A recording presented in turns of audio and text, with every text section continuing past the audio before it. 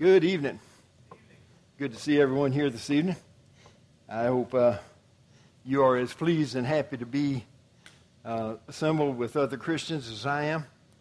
Always a blessed time for me, and I hope for you as well, to be with those that love me, that I love, that we love, that we all love each other. And as Andrew read for us in John 14, verse 15, Jesus said, if you love me, keep my commandments. Now, I haven't taken a long time. I haven't gone through the Bible and registered everywhere the word love is used. But it is used a great many times. And it is central commands that we see revolving around that word. In Matthew chapter 22, verses 37 through 40, Jesus talked about what the great commandments were in the law. He said, thou shalt love the Lord thy God with all thy mind, with all thy strength, with all thy spirit. This is the first and greatest commandment. The second is like unto it. Thou shalt love thy neighbor as thyself. Upon these two hang all the law and the prophets. Jesus loved us enough to give his life, John 3:16, that he died to save our souls. God gave his only Son, that whosoever believeth in him shall not perish but have life everlasting. And all throughout the epistles, you see Paul and Peter and John talking about loving one another and treating one another in the right way. Which brings us to what I'd like for us to think about tonight, and that is Matthew chapter 7 and verse 12, which we know is the golden rule. And it's a good rule. And I don't know about you, but I found myself in the situation faced with a need to make a decision quickly. And, whether I'm able to recall what the Bible specifically addresses, I may find myself in this moral dilemma. What am I going to do? They said that, or he did that, or she did that. Now, how should I respond to that? Well, in his Sermon on the Mount, Jesus provided, I think, a helpful tool in such a situation. And that is a quick and easy way to know what to do. And it's something that's easy to remember. And that is, again, Matthew 7 and verse 12. Whatever that you would men do unto you, do ye also unto them. This is the law and the prophets. We find that attached to many of those commandments about love. But we might ask the question, well, what exactly is the golden rule? Well, in a way, it was something new for that time. In a way. There have been groups of religious people around that practiced and taught something similar. The Hindu religion, for instance, taught that this is the sum of duty. Do naught to others, which if done to thee, would cause thee pain. Okay. The Buddhist religion taught, hurt not others with that which pains yourself. Okay, that sounds like a good rule. The Jewish traditions taught, what is hateful to you, do not to your fellow men. This is the entire law. All the rest is commentary. And that's from the Talmud.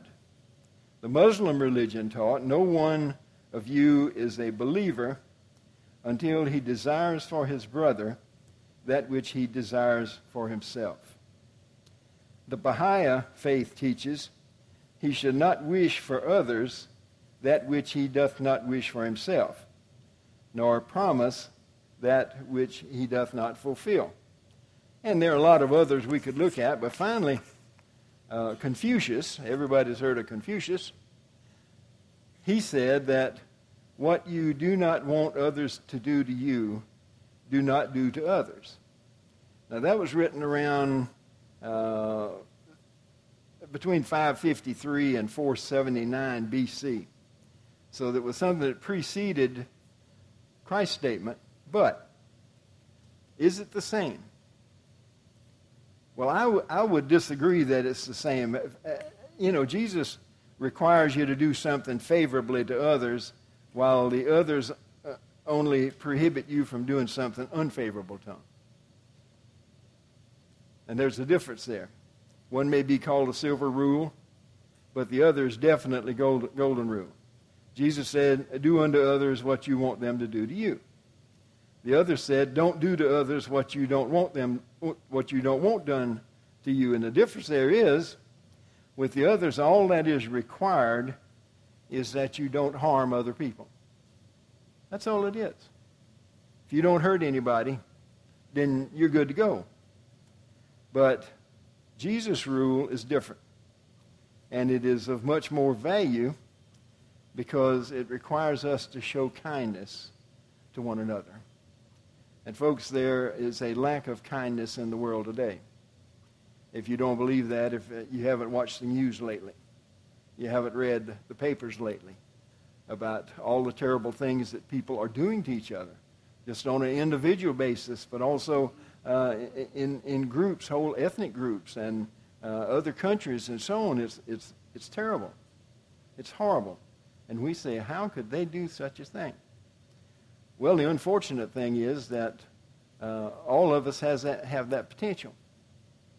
That's why God gave the rule to take care of those who might spiritually err in that way. So what Jesus taught was something new compared to what many teachers had taught prior to that, but in another sense, it was nothing new. Rather, in a simple and easy-to-remember statement, Jesus gave us a guideline for righteous conduct toward others. That's a big deal. Matthew chapter 5, verse 20 through 48, and I'm not going to read the whole thing, but a part of it says, "For I tell you, unless your righteousness exceeds that of the scribes and Pharisees, you will never enter the kingdom of heaven." And there he's talking about anger and lust and divorce and oaths and retaliation, loving your enemies. Pharisees are kind of short on that. You may have noticed by reading how Jesus responded to some of their teaching. But Jesus taught a standard of righteousness that contrasted with that of the scribes and Pharisees. But it was in harmony with what the law actually revealed. It was in harmony with the law. And this one rule summarizes what the law and the prophets were all about. Just as the commandment to love your neighbors yourself summed up the law according to Paul in Romans 13, verses 8 through 10, and also Matthew 22:37, as we talked about earlier. It's kind of like a pocket carpenter's rule. You've seen the little measuring tapes that for quick access, you can measure something. Well, this is something that is ready to be used. Doesn't need any adjustment. It's always set. You don't need to concern about, well, is this going to give me a true measurement? Because it always will. Because it is from God. And folks,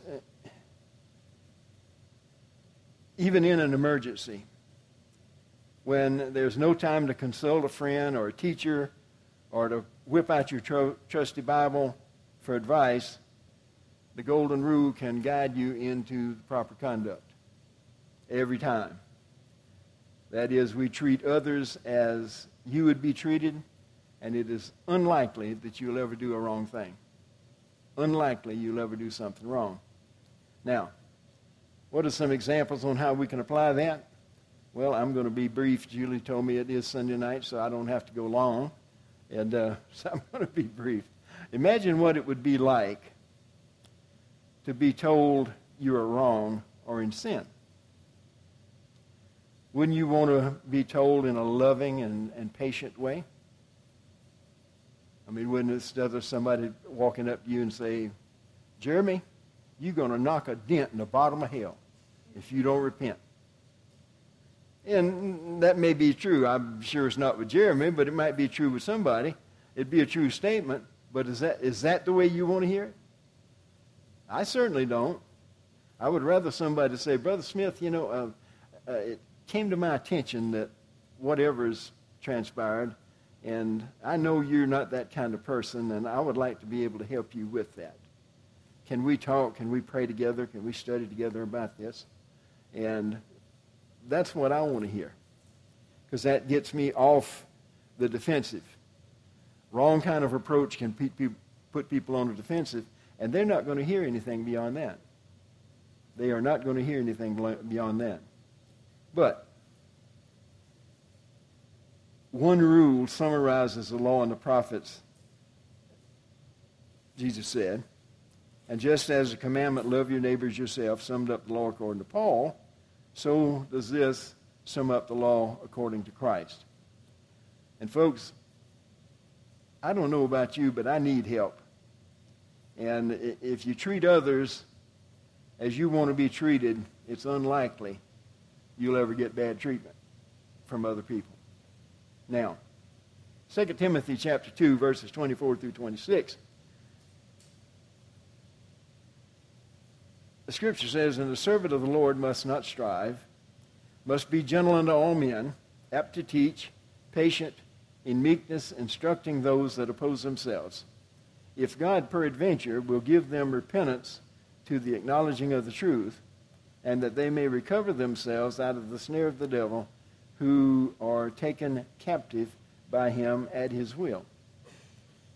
Ephesians 4:15, the scripture says, but speaking the truth in love, may grow up into him in all things, which is the head, even Christ.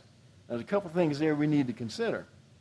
And that is, if we're going to persuade people to change religiously, then we need to treat them in the right way, make it appealing to them, rather than we're going to argue and we're going to fuss and all of this kind of stuff that happens in religious discussions sometimes.